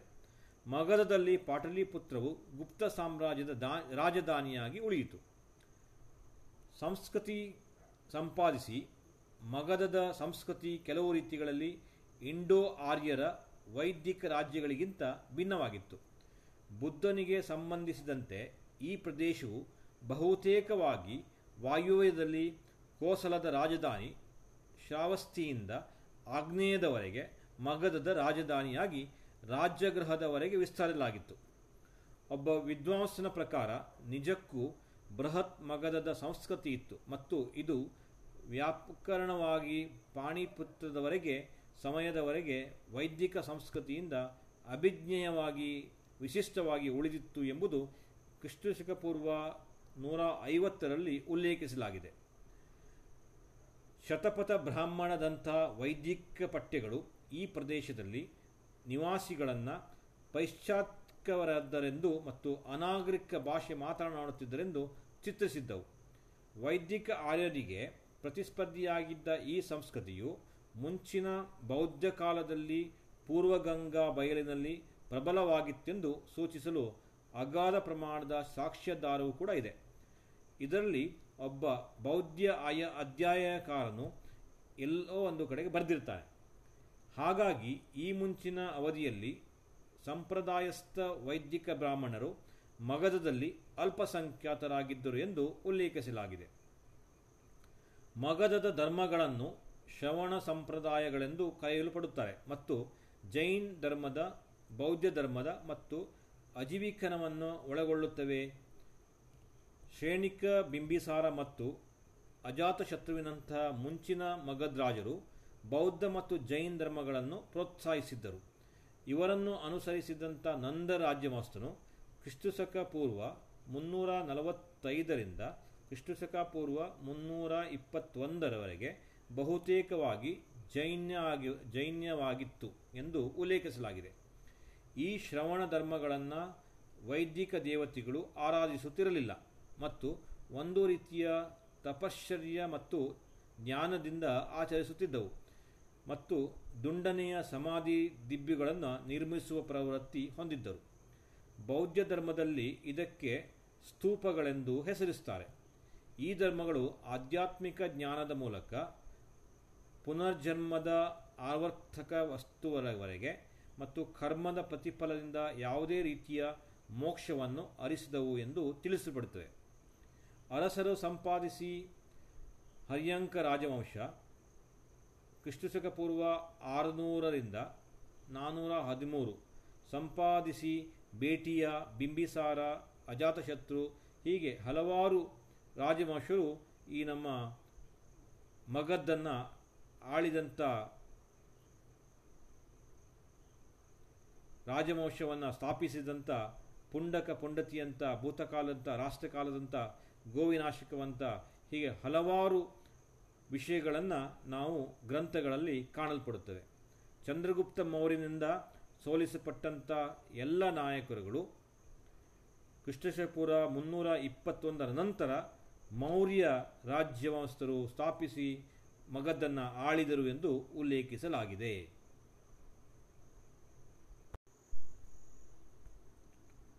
ಮಗಧ ಸಾಮ್ರಾಜ್ಯ. ಮಗಧ ದಕ್ಷಿಣ ಬಿಹಾರದಲ್ಲಿನ ಒಂದು ಪ್ರಾಚೀನ ರಾಜ್ಯವಾಗಿತ್ತು ಮತ್ತು ಪ್ರಾಚೀನ ಭಾರತದ 16 ಮಹಾಜನಪದಗಳಲ್ಲಿ ಒಂದಾಗಿತ್ತು. ಮಗಧವು ಜೈನ್ ಧರ್ಮ ಮತ್ತು ಬೌದ್ಧ ಧರ್ಮದ ಬೆಳವಣಿಗೆಯಲ್ಲಿ ಪ್ರಮುಖ ಪಾತ್ರವನ್ನು ವಹಿಸಿತ್ತು ಮತ್ತು ಭಾರತದ ಮಹಾನ್ ಸಾಮ್ರಾಜ್ಯಗಳಲ್ಲಿ 2 ಮೌರ್ಯ ಸಾಮ್ರಾಜ್ಯ ಮತ್ತು ಗುಪ್ತ ಸಾಮ್ರಾಜ್ಯಗಳು ಮಗಧದಲ್ಲಿ ಹುಟ್ಟಿದ್ದವು. ಮಗಧದ ಅಸ್ತಿತ್ವವನ್ನು ವೈದಿಕ ಪಠ್ಯಗಳಲ್ಲಿ ಕ್ರಿಸ್ತಪೂರ್ವ 600ಕ್ಕಿಂತ ಬಹಳ ಮುಂಚೆ ದಾಖಲಿಸಲಾಗಿದೆ. ಅದರ ಅರ್ಥವೇದದಲ್ಲಿ ಮಗಧ್ ಜನರ ಅತ್ಯಂತ ಮುಂಚಿನ ಉಲ್ಲೇಖ ಕೂಡ ಆಗಿದೆ. ಇದರಲ್ಲಿ ಅಂಗರು, ಗಾಂಧಾರರು ಮತ್ತು ಮುಜಾವತರು ಜೊತೆಗೆ ಇವರನ್ನು ಪಟ್ಟಿ ಮಾಡಲಾಗಿದೆ. ಗಂಗಾ ನದಿಯ ದಕ್ಷಿಣದ ಬಿಹಾರ್ ಪ್ರದೇಶ ಈ ರಾಜ್ಯದ ಮಧ್ಯಭಾಗವಾಗಿತ್ತು. ರಾಜಗೃಹ ಇಂದಿನ ರಾಜ್ಗೀರ್ ಇದರ ಮೊದಲ ರಾಜಧಾನಿಯಾಗಿತ್ತು. ಇದರ ನಂತರ ಪಾಟಲಿಪುತ್ರ ಆಧುನಿಕ ಪಾಟ್ನಾ ರಾಜಧಾನಿಯಾಯಿತು. ವಜ್ಜಿಮಿ ಮತ್ತು ಅಂಗದ ವಶಪಡಿಸಿಕೊಳ್ಳುವಿಕೆಯ ನಂತರ ಬಹುತೇಕ ಬಿಹಾರ ಮತ್ತು ಬಂಗಾಳವನ್ನು ಒಳಗೊಳ್ಳುವಂತೆ ತರುವಾಯ ಪೂರ್ವ ಉತ್ತರ ಪ್ರದೇಶ ಮತ್ತು ಒರಿಸ್ಸಾದ ಬಹುಭಾಗವನ್ನು ಒಳಗೊಳ್ಳುವಂತೆ ಮಗಧ ವಿಸ್ತಾರಗೊಂಡಿತು. ಕಟ್ಟಕಡೆಯ ಮಗಧ್ ರಾಜ್ಯವು ಬಿಹಾರ, ಜಾರ್ಖಂಡ್, ಒರಿಸ್ಸಾ, ಪಶ್ಚಿಮ ಬಂಗಾಳ, ಪೂರ್ವ ಉತ್ತರ ಪ್ರದೇಶ ಮತ್ತು ಬಾಂಗ್ಲಾದೇಶ ಮತ್ತು ನೇಪಾಳ ರಾಜ್ಯವನ್ನು ಒಳಗೊಂಡಿತ್ತು. ಪ್ರಾಚೀನ ಮಗಧ ರಾಜ್ಯವನ್ನು ಜೈನ್ ಮತ್ತು ಬೌದ್ಧ ಪಠ್ಯಗಳಲ್ಲಿ ಅತೀವವಾಗಿ ಉಲ್ಲೇಖಿಸಲಾಗಿದೆ. ಇದನ್ನು ರಾಮಾಯಣ, ಮಹಾಭಾರತ ಮತ್ತು ಪುರಾಣಗಳಲ್ಲಿಯೂ ಕೂಡ ಉಲ್ಲೇಖಿಸಲಾಗಿದೆ. ಮಗಧ್ ರಾಜ್ಯವು ರಾಜಕುಮಾರ ಸಮುದಾಯದಂತಹ ಗಣತಂತ್ರವಾದಿ ಸಮುದಾಯಗಳನ್ನು ಒಳಗೊಂಡಿತ್ತು. ಗ್ರಾಮಗಳು ಗ್ರಾಮಕರೆ ಎಂದು ಕರೆಯಲ್ಪಡುತ್ತಿದ್ದವು. ತಮ್ಮ ಸ್ಥಳೀಯ ಮುಖ್ಯಸ್ಥರ ಅಡಿಯಲ್ಲಿ ಸ್ವಂತ ಸಭೆಗಳನ್ನು ಹೊಂದಿದ್ದವು. ಅವುಗಳ ಆಡಳಿತವನ್ನು ಕಾರ್ಯಕಾರಿ, ನ್ಯಾಯಿಕ ಮತ್ತು ಸೇನಾ ಕ್ರಿಯೆಗಳನ್ನು ವಿಭಜಿಸಲಾಗಿತ್ತು. ಇತಿಹಾಸ ಸಂಪಾದಿಸಿ ಮಗಧದ ಮುಂಚಿನ ಅರಸರ ಬಗ್ಗೆ ಬಹಳ ಕಡಿಮೆ ಖಚಿತ ಮಾಹಿತಿ ಇದೆ. ಬೌದ್ಧ ಪಾಲಿ ಅಂಗೀಕೃತ ಪವಿತ್ರ ಗ್ರಂಥಗಳಲ್ಲಿ ಜೈನ್ ಆಗಮಗಳು ಮತ್ತು ಹಿಂದೂ ಪುರಾಣಗಳು ಅತ್ಯಂತ ಪ್ರಮುಖ ಮೂಲಗಳಾಗಿವೆ. ಈ ಮೂಲಗಳ ಆಧಾರದ ಮೇಲೆ ಮಗಧವು ಹರ್ಯಂಕ ರಾಜವಂಶದಿಂದ ಸುಮಾರು 200 ವರ್ಷಗಳವರೆಗೆ ಕ್ರಿಸ್ತಶಕ ಪೂರ್ವ 600 ಇಂದ ಕ್ರಿಸ್ತಶಕ ಪೂರ್ವ 412ರವರೆಗೆ ಆಳಲ್ಪಟ್ಟಿತ್ತು ಎಂದು ತೋರಿಸುತ್ತದೆ. ಬೌದ್ಧ ಧರ್ಮದ ಸಂಸ್ಥಾಪಕನಾದ ಗೌತಮ ಬುದ್ಧನು ತನ್ನ ಜೀವನದ ಹೆಚ್ಚಿನ ಭಾಗ ಮಗಧ್ ರಾಜ್ಯದಲ್ಲಿದ್ದನು. ಅವನು ಬೋಧ್ಗಯಾದಲ್ಲಿ ಜ್ಞಾನೋದಯ ಪಡೆದಾಗ ಸಾರನಾಥದಲ್ಲಿ ತನ್ನ ಮೊದಲ ಉಪದೇಶ ಕೊಟ್ಟಿದ್ದನು ಮತ್ತು ಮೊದಲ ಬೌದ್ಧ ಸಂಗೀತ ರಾಜಗೃಹದಲ್ಲಿ ನಡೆಯಿತು ಎಂಬುದು ಉಲ್ಲೇಖಿಸಲಾಗಿದೆ. ಮಹಾಭಾರತವು ಬೃಹದ್ರವತನನ್ನು ಮಗಧದ ಮೊದಲ ರಾಜ ಎಂದು ಕರೆಯುತ್ತದೆ. ಹರ್ಯಂಕ ರಾಜವಂಶದ ರಾಜ ಬಿಂಬಿಸಾರನು ಒಂದು ಸಕ್ರಿಯ ಮತ್ತು ವಿಸ್ತರಣಾ ನೀತಿಯಲ್ಲಿ ನಡೆಸಿ ಈಗ ಪಶ್ಚಿಮ ಬಂಗಾಳ ಎಂದು ಕರೆಸಿಕೊಳ್ಳುವ ಅಂಗರಾಜ್ಯವನ್ನು ಗೆದ್ದುಕೊಂಡಿರ್ತಾನೆ. ರಾಜ ಬಿಂಬಿಸಾರನು ತನ್ನ ಪುತ್ರ ಅಜಾತಶತ್ರುವಿನ ಕೈಯಿಂದ ಮರಣ ಹೊಂದಿರುತ್ತಾನೆ. ನೆರೆ ರಾಜ್ಯ ಕೋಸಲದಲ್ಲಿ ಮತ್ತು ಬಿಂಬಿಸಾರನ ಷಡಕನಾಗಿದ್ದ ಪಸೇನದಿ ಕಾಶಿ ಪ್ರಾಂತ್ಯದ ಉಡುಗೊರೆಯನ್ನು ತಡವಿಲ್ಲದೆ ಮರುಪಡೆದಿರುತ್ತಾನೆ. ಗಂಗಾ ನದಿಯ ಉತ್ತರ ಪ್ರದೇಶದಲ್ಲಿ ಲಿಚ್ವಿಯರೊಂದಿಗೆ ರಾಜ್ಯ ಅಜಾತಶತ್ರುವಿನ ಯುದ್ಧದ ಕಾರಣ ವಿವರಣೆಗಳು ಸ್ವಲ್ಪ ಭಿನ್ನವಾಗಿವೆ. ಅಜಾತಶತ್ರು ಈ ಪ್ರದೇಶಕ್ಕೆ ಒಬ್ಬ ಮಂತ್ರಿಯನ್ನು ಕಳಿಸಿದನು ಮತ್ತು ಅವನು 3 ವರ್ಷಗಳ ಲಿಚ್ವಿಯಲ್ಲಿ ಏಕತೆಯನ್ನು ದುರ್ಬಲಗೊಳಿಸಲು ಕೆಲಸವನ್ನು ಮಾಡಿದನು ಎಂದು ತೋರುತ್ತದೆ. ಗಂಗಾ ನದಿಯ ಆಚೆ ದಡದಲ್ಲಿ ತನ್ನ ದಾಳಿಯನ್ನು ಆರಂಭಿಸಲು ಅಜಾತಶತ್ರುವು ಪಾಟಲಿಪುತ್ರ ಪಟ್ಟಣದಲ್ಲಿ ಒಂದು ಕೋಟೆಯನ್ನು ಕಟ್ಟಿದನು. ಭಿನ್ನಾಭಿಪ್ರಾಯಗಳಿಂದ ಛಿದ್ರವಾಗಿದ್ದ ಲಿಚ್ವಿಗಳು ಅಜಾತಶತ್ರುವಿನ ವಿರುದ್ಧ ಹೋರಾಡಿದರು. ಅವರನ್ನು ಸೋಲಿಸಲು ಅಜಾತಶತ್ರುವಿನಿಗೆ 15 ವರ್ಷಗಳ ಹಿಡಿಯಿತು. ಅಜಾತಶತ್ರುವು ತನ್ನ ಹೊಸ ಅಸ್ತ್ರಗಳನ್ನು ಹೇಗೆ ಬಳಸಿದನೆಂದು ಜೈನ ಪಠ್ಯಗಳಲ್ಲಿ ಹೇಳುತ್ತವೆ. ಕವಣೆ ಯಂತ್ರ ಮತ್ತು ಓಲಾಡುವ ಗದೆಯಿದ್ದ ಮುಚ್ಚಲ್ಪಟ್ಟ ರಥ. ಇದನ್ನು ಆಧುನಿಕ ಟ್ಯಾಂಕ್ಗೆ ಹೋಲಿಸಲಾಗಿದೆ. ಪಾಟಲಿಪುತ್ರವು ಒಂದು ವಾಣಿಜ್ಯ ಕೇಂದ್ರವಾಗಿ ಬೆಳೆಯುವುದಕ್ಕೆ ಶುರುವಾಯಿತು ಮತ್ತು ಅಜಾತಶತ್ರುವಿನ ಮರಣದ ನಂತರ ಮಗಧದ ರಾಜಧಾನಿಯಾಯಿತು. ಶಿಶುನಾಗ ರಾಜವಂಶನು ಹರ್ಯಂಕ ರಾಜವಂಶನ ಸೋಲಿಸಿ ಕೊನೆಯ ಶಿಶುನಾಗ ರಾಜನಾದ ಕಾಲಸೋಕನನ್ನು ಕ್ರಿಸ್ತಶಕ ಪೂರ್ವ 345ರಲ್ಲಿ ಮಹಾಪದ್ಮನೊಂದಿಗೆ ಹತ್ಯೆ ಮಾಡಿದನು. ಇವನು ನವನಂದರು ಎಂದು ಕರೆಯಲ್ಪಡುತ್ತಾರೆ. ಮೊದಲನೆಯದು ಇವನಿಗೆ 8 ಪುತ್ರರಿದ್ದರು. ಕ್ರಿಸ್ತಶಕ 326ರಲ್ಲಿ ಅಲೆಕ್ಸಾಂಡರನು ಸೇನೆ ಮಗಧದ ಪಶ್ಚಿಮ ಗಡಿಯಲ್ಲಿ ಸಮೀಪಿಸಿತು. ಗಂಗಾನದಿ ದಡದಲ್ಲಿ ಮತ್ತೊಂದು ಬೃಹತ್ ಭಾರತೀಯ ಸೇನೆಯನ್ನು ಎದುರಿಸುವ ನಿರೀಕ್ಷೆಯೊಂದಿಗೆ ಹೆದರಿದ್ದ ಸೇನೆಯು ಬ್ಯಾಸ್ ನದಿಯ ಹತ್ತಿರ ಬಂಡಾಯವೆದ್ದಿತು ಮತ್ತು ಹೆಚ್ಚು ಪೂರ್ವಕ್ಕೆ ಪ್ರಯಾಣಿಸಲು ನಿರಾಕರಿಸಿತು. ತನ್ನ ಅಧಿಕಾರಿಯನ್ನು ಭೇಟಿ ಮಾಡಿದ ನಂತರ ಅಲೆಕ್ಸಾಂಡರನು ಹಿಂದಿರುಗುವುದು ಉತ್ತಮ ಎಂದು ಮನಗೊಂಡು ದಕ್ಷಿಣಕ್ಕೆ ಹಿಂದಿರುಗುತ್ತಾನೆ. ಕ್ರಿಸ್ತಶಕ ಪೂರ್ವ 321ರಲ್ಲಿ ಸುಮಾರು ನಂದ ರಾಜವಂಶ ಕೊನೆಗೊಂಡಿತು ಮತ್ತು ಚಂದ್ರಗುಪ್ತ ಮೌರ್ಯರು ಚಾಣಕ್ಯನ ಸಹಾಯದಿಂದ ಮಹಾನ್ ಮೌರ್ಯ ಸಾಮ್ರಾಜ್ಯದ ಮೊದಲನೆಯ ರಾಜನಾಗುತ್ತಾನೆ. ನಂತರ ಈ ಸಾಮ್ರಾಜ್ಯವು ರಾಜ ಅಶೋಕನ ಅಡಿಯಲ್ಲಿ ಬಹುತೇಕ ದಕ್ಷಿಣ ಏಷ್ಯಾದ್ಯಂತ ವಿಸ್ತಾರಗೊಳ್ಳುತ್ತದೆ. ಮೊದಲು ಇವನು ಕ್ರೂರ ಅಶೋಕನೆಂದು ಪರಿಚಿತವಿದ್ದನು. ನಂತರ ಬೌದ್ಧ ಧರ್ಮದ ಅನುಯಾಯಿಯಾಗಿ ಧರ್ಮ ಅಶೋಕನೆಂದೇ ಕರೆಯಲ್ಪಡುತ್ತದೆ. ಆಮೇಲೆ ಮೌರ್ಯ ಸಾಮ್ರಾಜ್ಯ, ಹಾಗೆಯೇ ಶುಂಗ ಮತ್ತು ಕಾರಬೇಳು ಸಾಮ್ರಾಜ್ಯಗಳು ಕೊನೆಗೊಳ್ಳುತ್ತವೆ. ಇವುಗಳ ಬದಲಿಗೆ ಗುಪ್ತ ಸಾಮ್ರಾಜ್ಯ ಅಸ್ತಿತ್ವಕ್ಕೆ ಬರುತ್ತದೆ. ಮಗಧದಲ್ಲಿ ಪಾಟಲಿಪುತ್ರವು ಗುಪ್ತ ಸಾಮ್ರಾಜ್ಯದ ರಾಜಧಾನಿಯಾಗಿ ಉಳಿಯಿತು. ಸಂಸ್ಕೃತಿ ಸಂಪಾದಿಸಿ ಮಗಧದ ಸಂಸ್ಕೃತಿ ಕೆಲವು ರೀತಿಗಳಲ್ಲಿ ಇಂಡೋ ಆರ್ಯರ ವೈದಿಕ ರಾಜ್ಯಗಳಿಗಿಂತ ಭಿನ್ನವಾಗಿತ್ತು. ಬುದ್ಧನಿಗೆ ಸಂಬಂಧಿಸಿದಂತೆ ಈ ಪ್ರದೇಶವು ಬಹುತೇಕವಾಗಿ ವಾಯುವ್ಯದಲ್ಲಿ ಕೋಸಲದ ರಾಜಧಾನಿ ಶ್ರಾವಸ್ತಿಯಿಂದ ಆಗ್ನೇಯದವರೆಗೆ ಮಗಧದ ರಾಜಧಾನಿಯಾಗಿ ರಾಜ್ಯಗೃಹದವರೆಗೆ ವಿಸ್ತರಿಸಲಾಗಿತ್ತು. ಒಬ್ಬ ವಿದ್ವಾಂಸನ ಪ್ರಕಾರ ನಿಜಕ್ಕೂ ಬೃಹತ್ ಮಗಧದ ಸಂಸ್ಕೃತಿ ಇತ್ತು ಮತ್ತು ಇದು ವ್ಯಾಪಕರಣವಾಗಿ ಪಾಣಿಪುತ್ರದವರೆಗೆ ಸಮಯದವರೆಗೆ ವೈದಿಕ ಸಂಸ್ಕೃತಿಯಿಂದ ಅಭಿಜ್ಞೇಯವಾಗಿ ವಿಶಿಷ್ಟವಾಗಿ ಉಳಿದಿತ್ತು ಎಂಬುದು ಕ್ರಿಸ್ತಶಕ ಪೂರ್ವ 150ರಲ್ಲಿ ಉಲ್ಲೇಖಿಸಲಾಗಿದೆ.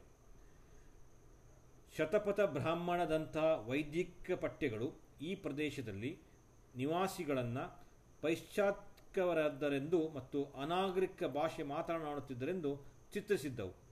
ವೈದಿಕ ಆರ್ಯರಿಗೆ ಪ್ರತಿಸ್ಪರ್ಧಿಯಾಗಿದ್ದ ಈ ಸಂಸ್ಕೃತಿಯು ಮುಂಚಿನ ಬೌದ್ಧ ಕಾಲದಲ್ಲಿ ಪೂರ್ವಗಂಗಾ ಬಯಲಿನಲ್ಲಿ ಪ್ರಬಲವಾಗಿತ್ತೆಂದು ಸೂಚಿಸಲು ಅಗಾಧ ಪ್ರಮಾಣದ ಸಾಕ್ಷ್ಯಾಧಾರವೂ ಕೂಡ ಇದೆ. ಇದರಲ್ಲಿ ಒಬ್ಬ ಬೌದ್ಧ ಅಧ್ಯಯನಕಾರನು ಎಲ್ಲೋ ಒಂದು ಕಡೆಗೆ ಬರೆದಿರ್ತಾನೆ. ಹಾಗಾಗಿ ಈ ಮುಂಚಿನ ಅವಧಿಯಲ್ಲಿ ಸಂಪ್ರದಾಯಸ್ಥ ವೈದಿಕ ಬ್ರಾಹ್ಮಣರು ಮಗಧದಲ್ಲಿ ಅಲ್ಪಸಂಖ್ಯಾತರಾಗಿದ್ದರು ಎಂದು ಉಲ್ಲೇಖಿಸಲಾಗಿದೆ. ಮಗಧದ ಧರ್ಮಗಳನ್ನು ಶ್ರವಣ ಸಂಪ್ರದಾಯಗಳೆಂದು ಕರೆಯಲ್ಪಡುತ್ತಾರೆ ಮತ್ತು ಜೈನ್ ಧರ್ಮದ, ಬೌದ್ಧ ಧರ್ಮದ ಮತ್ತು ಅಜೀವಿಕನವನ್ನು ಒಳಗೊಳ್ಳುತ್ತವೆ. ಶ್ರೇಣಿಕ ಬಿಂಬಿಸಾರ ಮತ್ತು ಅಜಾತಶತ್ರುವಿನಂತಹ ಮುಂಚಿನ ಮಗಧ ರಾಜರು ಬೌದ್ಧ ಮತ್ತು ಜೈನ್ ಧರ್ಮಗಳನ್ನು ಪ್ರೋತ್ಸಾಹಿಸಿದ್ದರು.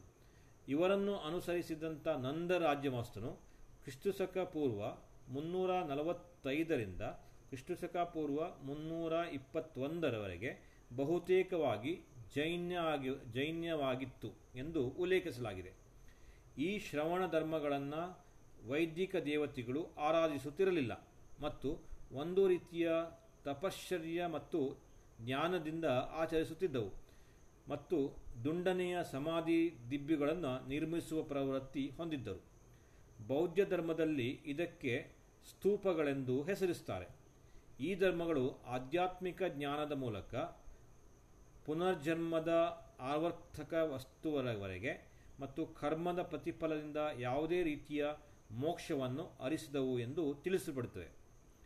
ಅರಸರು ಸಂಪಾದಿಸಿ ಹರ್ಯಂಕ ರಾಜವಂಶ ಕ್ರಿಸ್ತಶಕ ಪೂರ್ವ 600ರಿಂದ 413 ಸಂಪಾದಿಸಿ ಬೇಟಿಯ, ಬಿಂಬಿಸಾರ, ಅಜಾತಶತ್ರು ಹೀಗೆ ಹಲವಾರು ರಾಜವಂಶರು ಈ ನಮ್ಮ ಮಗಧನ್ನು ಆಳಿದಂಥ ರಾಜವಂಶವನ್ನು ಸ್ಥಾಪಿಸಿದಂಥ ಪುಂಡಕ ಪುಂಡತಿಯಂಥ ಭೂತಕಾಲದಂಥ ರಾಷ್ಟ್ರಕಾಲದಂಥ ಗೋವಿನಾಶಕವಂತ ಹೀಗೆ ಹಲವಾರು ವಿಷಯಗಳನ್ನು ನಾವು ಗ್ರಂಥಗಳಲ್ಲಿ ಕಾಣಲ್ಪಡುತ್ತವೆ. ಚಂದ್ರಗುಪ್ತ ಮೌರ್ಯನಿಂದ ಸೋಲಿಸಲ್ಪಟ್ಟಂಥ ಎಲ್ಲ ನಾಯಕರುಗಳು ಕ್ರಿಸ್ತಶಕ ಪೂರ್ವ 321ರ ನಂತರ ಮೌರ್ಯ ರಾಜ್ಯವಂಶಸ್ಥರು ಸ್ಥಾಪಿಸಿ ಮಗಧನ್ನು ಆಳಿದರು ಎಂದು ಉಲ್ಲೇಖಿಸಲಾಗಿದೆ.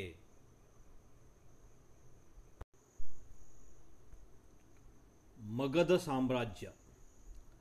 ಮಗಧ ದಕ್ಷಿಣ ಬಿಹಾರದಲ್ಲಿನ ಒಂದು ಪ್ರಾಚೀನ ರಾಜ್ಯವಾಗಿತ್ತು ಮತ್ತು ಪ್ರಾಚೀನ ಭಾರತದ 16 ಮಹಾಜನಪದಗಳಲ್ಲಿ ಒಂದಾಗಿತ್ತು. ಮಗಧವು ಜೈನ್ ಧರ್ಮ ಮತ್ತು ಬೌದ್ಧ ಧರ್ಮದ ಬೆಳವಣಿಗೆಯಲ್ಲಿ ಪ್ರಮುಖ ಪಾತ್ರವನ್ನು ವಹಿಸಿತ್ತು ಮತ್ತು ಭಾರತದ ಮಹಾನ್ ಸಾಮ್ರಾಜ್ಯಗಳಲ್ಲಿ 2 ಮೌರ್ಯ ಸಾಮ್ರಾಜ್ಯ ಮತ್ತು ಗುಪ್ತ ಸಾಮ್ರಾಜ್ಯಗಳು ಮಗಧದಲ್ಲಿ ಹುಟ್ಟಿದ್ದವು. ಮಗಧದ ಅಸ್ತಿತ್ವವನ್ನು ವೈದಿಕ ಪಠ್ಯಗಳಲ್ಲಿ ಕ್ರಿಸ್ತಪೂರ್ವ 600ಕ್ಕಿಂತ ಬಹಳ ಮುಂಚೆ ದಾಖಲಿಸಲಾಗಿದೆ.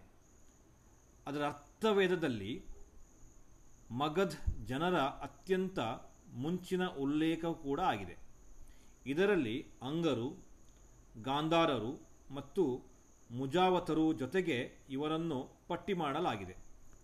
ಗಂಗಾ ನದಿಯ ದಕ್ಷಿಣದ ಬಿಹಾರ್ ಪ್ರದೇಶ ಈ ರಾಜ್ಯದ ಮಧ್ಯಭಾಗವಾಗಿತ್ತು.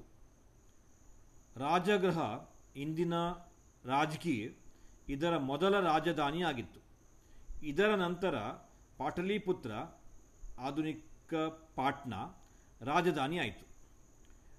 ವಜ್ಜಿಮಿ ಮತ್ತು ಅಂಗದ ವಶಪಡಿಸಿಕೊಳ್ಳುವಿಕೆಯ ನಂತರ ಬಹುತೇಕ ಬಿಹಾರ ಮತ್ತು ಬಂಗಾಳವನ್ನು ಒಳಗೊಳ್ಳುವಂತೆ ತರುವಾಯ ಪೂರ್ವ ಉತ್ತರ ಪ್ರದೇಶ ಮತ್ತು ಒರಿಸ್ಸಾದ ಬಹುಭಾಗವನ್ನು ಒಳಗೊಳ್ಳುವಂತೆ ಮಗಧ ವಿಸ್ತಾರಗೊಂಡಿತು. ಕಟ್ಟಕಡೆಯ ಮಗಧ್ ರಾಜ್ಯವು ಬಿಹಾರ, ಜಾರ್ಖಂಡ್, ಒರಿಸ್ಸಾ, ಪಶ್ಚಿಮ ಬಂಗಾಳ, ಪೂರ್ವ ಉತ್ತರ ಪ್ರದೇಶ ಮತ್ತು ಬಾಂಗ್ಲಾದೇಶ ಮತ್ತು ನೇಪಾಳ ರಾಜ್ಯವನ್ನು ಒಳಗೊಂಡಿತ್ತು. ಪ್ರಾಚೀನ ಮಗಧ ರಾಜ್ಯವನ್ನು ಜೈನ್ ಮತ್ತು ಬೌದ್ಧ ಪಠ್ಯಗಳಲ್ಲಿ ಅತೀವವಾಗಿ ಉಲ್ಲೇಖಿಸಲಾಗಿದೆ. ಇದನ್ನು ರಾಮಾಯಣ, ಮಹಾಭಾರತ ಮತ್ತು ಪುರಾಣಗಳಲ್ಲಿಯೂ ಕೂಡ ಉಲ್ಲೇಖಿಸಲಾಗಿದೆ.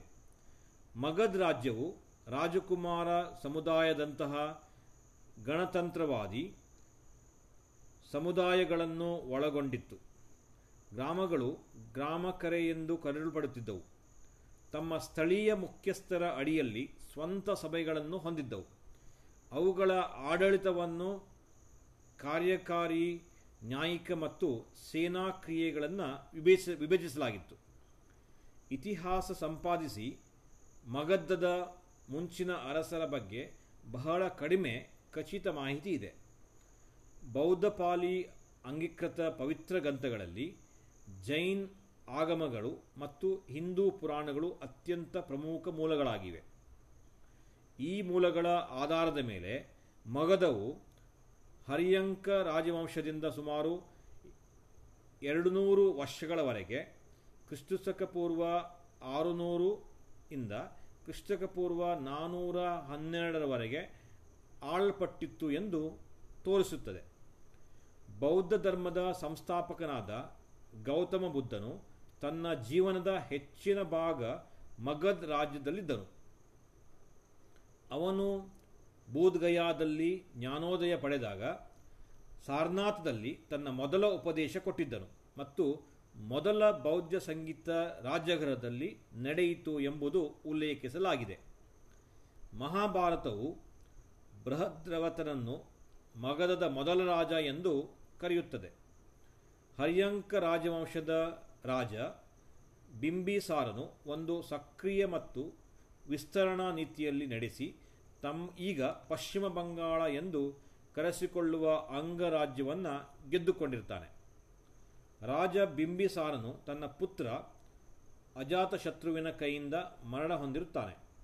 ನೆರೆ ರಾಜ್ಯ ಕೋಸಲದಲ್ಲಿ ಮತ್ತು ಬಿಂಬಿಸಾರನ ಷಡಕನಾಗಿದ್ದ ಪಸೇನದಿ ಕಾಶಿ ಪ್ರಾಂತ್ಯದ ಉಡುಗೊರೆಯನ್ನು ತಡವಿಲ್ಲದೆ ಮರುಪಡೆದಿರುತ್ತಾನೆ.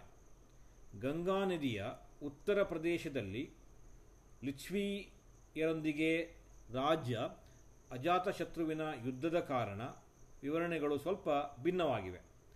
ಅಜಾತಶತ್ರು ಈ ಪ್ರದೇಶಕ್ಕೆ ಒಬ್ಬ ಮಂತ್ರಿಯನ್ನು ಕಳಿಸಿದನು ಮತ್ತು ಅವನು 3 ವರ್ಷಗಳ ಲಿಚ್ವಿಯಲ್ಲಿ ಏಕತೆಯನ್ನು ದುರ್ಬಲಗೊಳಿಸಲು ಕೆಲಸವನ್ನು ಮಾಡಿದನು ಎಂದು ತೋರುತ್ತದೆ. ಗಂಗಾ ನದಿಯ ಆಚೆ ದಡದಲ್ಲಿ ತನ್ನ ದಾಳಿಯನ್ನು ಆರಂಭಿಸಲು ಅಜಾತಶತ್ರುವು ಪಾಟಲಿಪುತ್ರ ಪಟ್ಟಣದಲ್ಲಿ ಒಂದು ಕೋಟೆಯನ್ನು ಕಟ್ಟಿದನು. ಭಿನ್ನಾಭಿಪ್ರಾಯಗಳಿಂದ ಛಿದ್ರವಾಗಿದ್ದ ಲಿಚ್ವಿಗಳು ಅಜಾತಶತ್ರುವಿನ ವಿರುದ್ಧ ಹೋರಾಡಿದರು. ಅವರನ್ನು ಸೋಲಿಸಲು ಅಜಾತಶತ್ರುವಿನಿಗೆ 15 ವರ್ಷಗಳ ಹಿಡಿಯಿತು. ಅಜಾತಶತ್ರುವು ತನ್ನ ಹೊಸ ಅಸ್ತ್ರಗಳನ್ನು ಹೇಗೆ ಬಳಸಿದನೆಂದು ಜೈನ ಪಠ್ಯಗಳಲ್ಲಿ ಹೇಳುತ್ತವೆ. ಕವಣೆ ಯಂತ್ರ ಮತ್ತು ಓಲಾಡುವ ಗದೆಯಿದ್ದ ಮುಚ್ಚಲ್ಪಟ್ಟ ರಥ. ಇದನ್ನು ಆಧುನಿಕ ಟ್ಯಾಂಕ್ಗೆ ಹೋಲಿಸಲಾಗಿದೆ. ಪಾಟಲಿಪುತ್ರವು ಒಂದು ವಾಣಿಜ್ಯ ಕೇಂದ್ರವಾಗಿ ಬೆಳೆಯುವುದಕ್ಕೆ ಶುರುವಾಯಿತು ಮತ್ತು ಅಜಾತಶತ್ರುವಿನ ಮರಣದ ನಂತರ ಮಗಧದ ರಾಜಧಾನಿಯಾಯಿತು. ಶಿಶುನಾಗ ರಾಜವಂಶನು ಹರ್ಯಂಕ ರಾಜವಂಶನ ಸೋಲಿಸಿ ಕೊನೆಯ ಶಿಶುನಾಗ ರಾಜನಾದ ಕಾಲಸೋಕನನ್ನು ಕ್ರಿಸ್ತಶಕ ಪೂರ್ವ 345ರಲ್ಲಿ ಮಹಾಪದ್ಮನೊಂದಿಗೆ ಹತ್ಯೆ ಮಾಡಿದನು. ಇವನು ನವನಂದರು ಎಂದು ಕರೆಯಲ್ಪಡುತ್ತಾರೆ. ಮೊದಲನೆಯದು ಇವನಿಗೆ 8 ಪುತ್ರರಿದ್ದರು. ಕ್ರಿಸ್ತಶಕ 326ರಲ್ಲಿ ಅಲೆಕ್ಸಾಂಡರನು ಸೇನೆ ಮಗಧದ ಪಶ್ಚಿಮ ಗಡಿಯಲ್ಲಿ ಸಮೀಪಿಸಿತು. ಗಂಗಾ ನದಿ ದಡದಲ್ಲಿ ಮತ್ತೊಂದು ಬೃಹತ್ ಭಾರತೀಯ ಸೇನೆಯನ್ನು ಎದುರಿಸುವ ನಿರೀಕ್ಷೆಯೊಂದಿಗೆ ಹೆದರಿದ್ದ ಸೇನೆಯು ಬ್ಯಾಸ್ ನದಿಯ ಹತ್ತಿರ ಬಂಡಾಯವೆದ್ದಿತು ಮತ್ತು ಹೆಚ್ಚು ಪೂರ್ವಕ್ಕೆ ಪ್ರಯಾಣಿಸಲು ನಿರಾಕರಿಸಿತು. ತನ್ನ ಅಧಿಕಾರಿಯನ್ನು ಭೇಟಿ ಮಾಡಿದ ನಂತರ ಅಲೆಕ್ಸಾಂಡರನು ಹಿಂದಿರುಗುವುದು ಉತ್ತಮ ಎಂದು ಮನಗೊಂಡು ದಕ್ಷಿಣಕ್ಕೆ ಹಿಂದಿರುಗುತ್ತಾನೆ. ಕ್ರಿಸ್ತಶಕ ಪೂರ್ವ 321ರಲ್ಲಿ ಸುಮಾರು ನಂದ ರಾಜವಂಶ ಕೊನೆಗೊಂಡಿತು ಮತ್ತು ಚಂದ್ರಗುಪ್ತ ಮೌರ್ಯರು ಚಾಣಕ್ಯನ ಸಹಾಯದಿಂದ ಮಹಾನ್ ಮೌರ್ಯ ಸಾಮ್ರಾಜ್ಯದ ಮೊದಲನೆಯ ರಾಜನಾಗುತ್ತಾನೆ. ನಂತರ ಈ ಸಾಮ್ರಾಜ್ಯವು ರಾಜ ಅಶೋಕನ ಅಡಿಯಲ್ಲಿ ಬಹುತೇಕ ದಕ್ಷಿಣ ಏಷ್ಯಾದ್ಯಂತ ವಿಸ್ತಾರಗೊಳ್ಳುತ್ತದೆ. ಮೊದಲು ಇವನು ಕ್ರೂರ ಅಶೋಕನೆಂದು ಪರಿಚಿತವಿದ್ದನು. ನಂತರ ಬೌದ್ಧ ಧರ್ಮದ ಅನುಯಾಯಿಯಾಗಿ ಧರ್ಮ ಅಶೋಕನೆಂದೇ ಕರೆಯಲ್ಪಡುತ್ತದೆ. ಆಮೇಲೆ ಮೌರ್ಯ ಸಾಮ್ರಾಜ್ಯ, ಹಾಗೆಯೇ ಶುಂಗ ಮತ್ತು ಕಾರಬೇಳು ಸಾಮ್ರಾಜ್ಯಗಳು ಕೊನೆಗೊಳ್ಳುತ್ತವೆ. ಇವುಗಳ ಬದಲಿಗೆ ಗುಪ್ತ ಸಾಮ್ರಾಜ್ಯ ಅಸ್ತಿತ್ವಕ್ಕೆ ಬರುತ್ತದೆ. ಮಗಧದಲ್ಲಿ ಪಾಟಲಿಪುತ್ರವು ಗುಪ್ತ ಸಾಮ್ರಾಜ್ಯದ ರಾಜಧಾನಿಯಾಗಿ ಉಳಿಯಿತು. ಸಂಸ್ಕೃತಿ ಸಂಪಾದಿಸಿ ಮಗಧದ ಸಂಸ್ಕೃತಿ ಕೆಲವು ರೀತಿಗಳಲ್ಲಿ ಇಂಡೋ ಆರ್ಯರ ವೈದಿಕ ರಾಜ್ಯಗಳಿಗಿಂತ ಭಿನ್ನವಾಗಿತ್ತು. ಬುದ್ಧನಿಗೆ ಸಂಬಂಧಿಸಿದಂತೆ ಈ ಪ್ರದೇಶವು ಬಹುತೇಕವಾಗಿ ವಾಯುವ್ಯದಲ್ಲಿ ಕೋಸಲದ ರಾಜಧಾನಿ ಶ್ರಾವಸ್ತಿಯಿಂದ ಆಗ್ನೇಯದವರೆಗೆ ಮಗಧದ ರಾಜಧಾನಿಯಾಗಿ ರಾಜ್ಯಗೃಹದವರೆಗೆ ವಿಸ್ತರಿಸಲಾಗಿತ್ತು. ಒಬ್ಬ ವಿದ್ವಾಂಸನ ಪ್ರಕಾರ ನಿಜಕ್ಕೂ ಬೃಹತ್ ಮಗಧದ ಸಂಸ್ಕೃತಿ ಇತ್ತು ಮತ್ತು ಇದು ವ್ಯಾಪಕರಣವಾಗಿ ಪಾಣಿಪುತ್ರದವರೆಗೆ ಸಮಯದವರೆಗೆ ವೈದಿಕ ಸಂಸ್ಕೃತಿಯಿಂದ ಅಭಿಜ್ಞೇಯವಾಗಿ ವಿಶಿಷ್ಟವಾಗಿ ಉಳಿದಿತ್ತು ಎಂಬುದು ಕ್ರಿಸ್ತಶಕ ಪೂರ್ವ 150ರಲ್ಲಿ ಉಲ್ಲೇಖಿಸಲಾಗಿದೆ. ಶತಪಥ ಬ್ರಾಹ್ಮಣದಂಥ ವೈದಿಕ ಪಠ್ಯಗಳು ಈ ಪ್ರದೇಶದಲ್ಲಿ ನಿವಾಸಿಗಳನ್ನು ಪೈಶ್ಚಾತ್ಯವರದ್ದರೆಂದು ಮತ್ತು ಅನಾಗರಿಕ ಭಾಷೆ ಮಾತನಾಡುತ್ತಿದ್ದರೆಂದು ಚಿತ್ರಿಸಿದ್ದವು. ವೈದಿಕ ಆರ್ಯರಿಗೆ ಪ್ರತಿಸ್ಪರ್ಧಿಯಾಗಿದ್ದ ಈ ಸಂಸ್ಕೃತಿಯು ಮುಂಚಿನ ಬೌದ್ಧ ಕಾಲದಲ್ಲಿ ಪೂರ್ವಗಂಗಾ ಬಯಲಿನಲ್ಲಿ ಪ್ರಬಲವಾಗಿತ್ತೆಂದು ಸೂಚಿಸಲು ಅಗಾಧ ಪ್ರಮಾಣದ ಸಾಕ್ಷ್ಯಾಧಾರವೂ ಕೂಡ ಇದೆ. ಇದರಲ್ಲಿ ಒಬ್ಬ ಬೌದ್ಧ ಅಧ್ಯಯನಕಾರನು ಎಲ್ಲೋ ಒಂದು ಕಡೆಗೆ ಬರೆದಿರ್ತಾನೆ. ಹಾಗಾಗಿ ಈ ಮುಂಚಿನ ಅವಧಿಯಲ್ಲಿ ಸಂಪ್ರದಾಯಸ್ಥ ವೈದಿಕ ಬ್ರಾಹ್ಮಣರು ಮಗಧದಲ್ಲಿ ಅಲ್ಪಸಂಖ್ಯಾತರಾಗಿದ್ದರು ಎಂದು ಉಲ್ಲೇಖಿಸಲಾಗಿದೆ. ಮಗಧದ ಧರ್ಮಗಳನ್ನು ಶ್ರವಣ ಸಂಪ್ರದಾಯಗಳೆಂದು ಕರೆಯಲ್ಪಡುತ್ತಾರೆ ಮತ್ತು ಜೈನ್ ಧರ್ಮದ, ಬೌದ್ಧ ಧರ್ಮದ ಮತ್ತು ಅಜೀವಿಕನವನ್ನು ಒಳಗೊಳ್ಳುತ್ತವೆ. ಶ್ರೇಣಿಕ ಬಿಂಬಿಸಾರ ಮತ್ತು ಅಜಾತಶತ್ರುವಿನಂತಹ ಮುಂಚಿನ ಮಗಧ ರಾಜರು ಬೌದ್ಧ ಮತ್ತು ಜೈನ್ ಧರ್ಮಗಳನ್ನು ಪ್ರೋತ್ಸಾಹಿಸಿದ್ದರು. ಇವರನ್ನು ಅನುಸರಿಸಿದಂಥ ನಂದ ರಾಜ್ಯವಂಶನು ಕ್ರಿಸ್ತಶಕ ಪೂರ್ವ 345ರಿಂದ ಕ್ರಿಸ್ತಶಕ ಪೂರ್ವ 321ರವರೆಗೆ ಬಹುತೇಕವಾಗಿ ಜೈನ್ಯವಾಗಿತ್ತು ಎಂದು ಉಲ್ಲೇಖಿಸಲಾಗಿದೆ. ಈ ಶ್ರವಣ ಧರ್ಮಗಳನ್ನು ವೈದಿಕ ದೇವತೆಗಳು ಆರಾಧಿಸುತ್ತಿರಲಿಲ್ಲ ಮತ್ತು ಒಂದು ರೀತಿಯ ತಪಶ್ಚರ್ಯ ಮತ್ತು ಜ್ಞಾನದಿಂದ ಆಚರಿಸುತ್ತಿದ್ದವು ಮತ್ತು ದುಂಡನೆಯ ಸಮಾಧಿ ದಿಬ್ಬಗಳನ್ನು ನಿರ್ಮಿಸುವ ಪ್ರವೃತ್ತಿ ಹೊಂದಿದ್ದರು. ಬೌದ್ಧ ಧರ್ಮದಲ್ಲಿ ಇದಕ್ಕೆ ಸ್ತೂಪಗಳೆಂದು ಹೆಸರಿಸುತ್ತಾರೆ. ಈ ಧರ್ಮಗಳು ಆಧ್ಯಾತ್ಮಿಕ ಜ್ಞಾನದ ಮೂಲಕ ಪುನರ್ಜನ್ಮದ ಆವರ್ತಕ ವಸ್ತುವರವರೆಗೆ ಮತ್ತು ಕರ್ಮದ ಪ್ರತಿಫಲದಿಂದ ಯಾವುದೇ ರೀತಿಯ ಮೋಕ್ಷವನ್ನು ಅರಿಸಿದವು ಎಂದು ತಿಳಿಸಲ್ಪಡುತ್ತವೆ.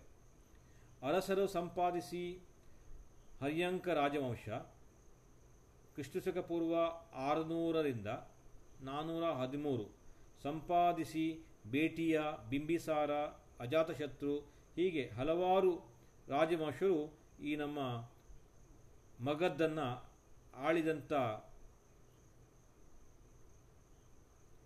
ರಾಜವಂಶವನ್ನು ಸ್ಥಾಪಿಸಿದಂಥ ಪುಂಡತಿಯಂಥ ಭೂತಕಾಲದಂಥ ರಾಷ್ಟ್ರಕಾಲದಂಥ ಗೋವಿನಾಶಕವಂತ ಹೀಗೆ ಹಲವಾರು ವಿಷಯಗಳನ್ನು ನಾವು ಗ್ರಂಥಗಳಲ್ಲಿ ಕಾಣಲ್ಪಡುತ್ತವೆ.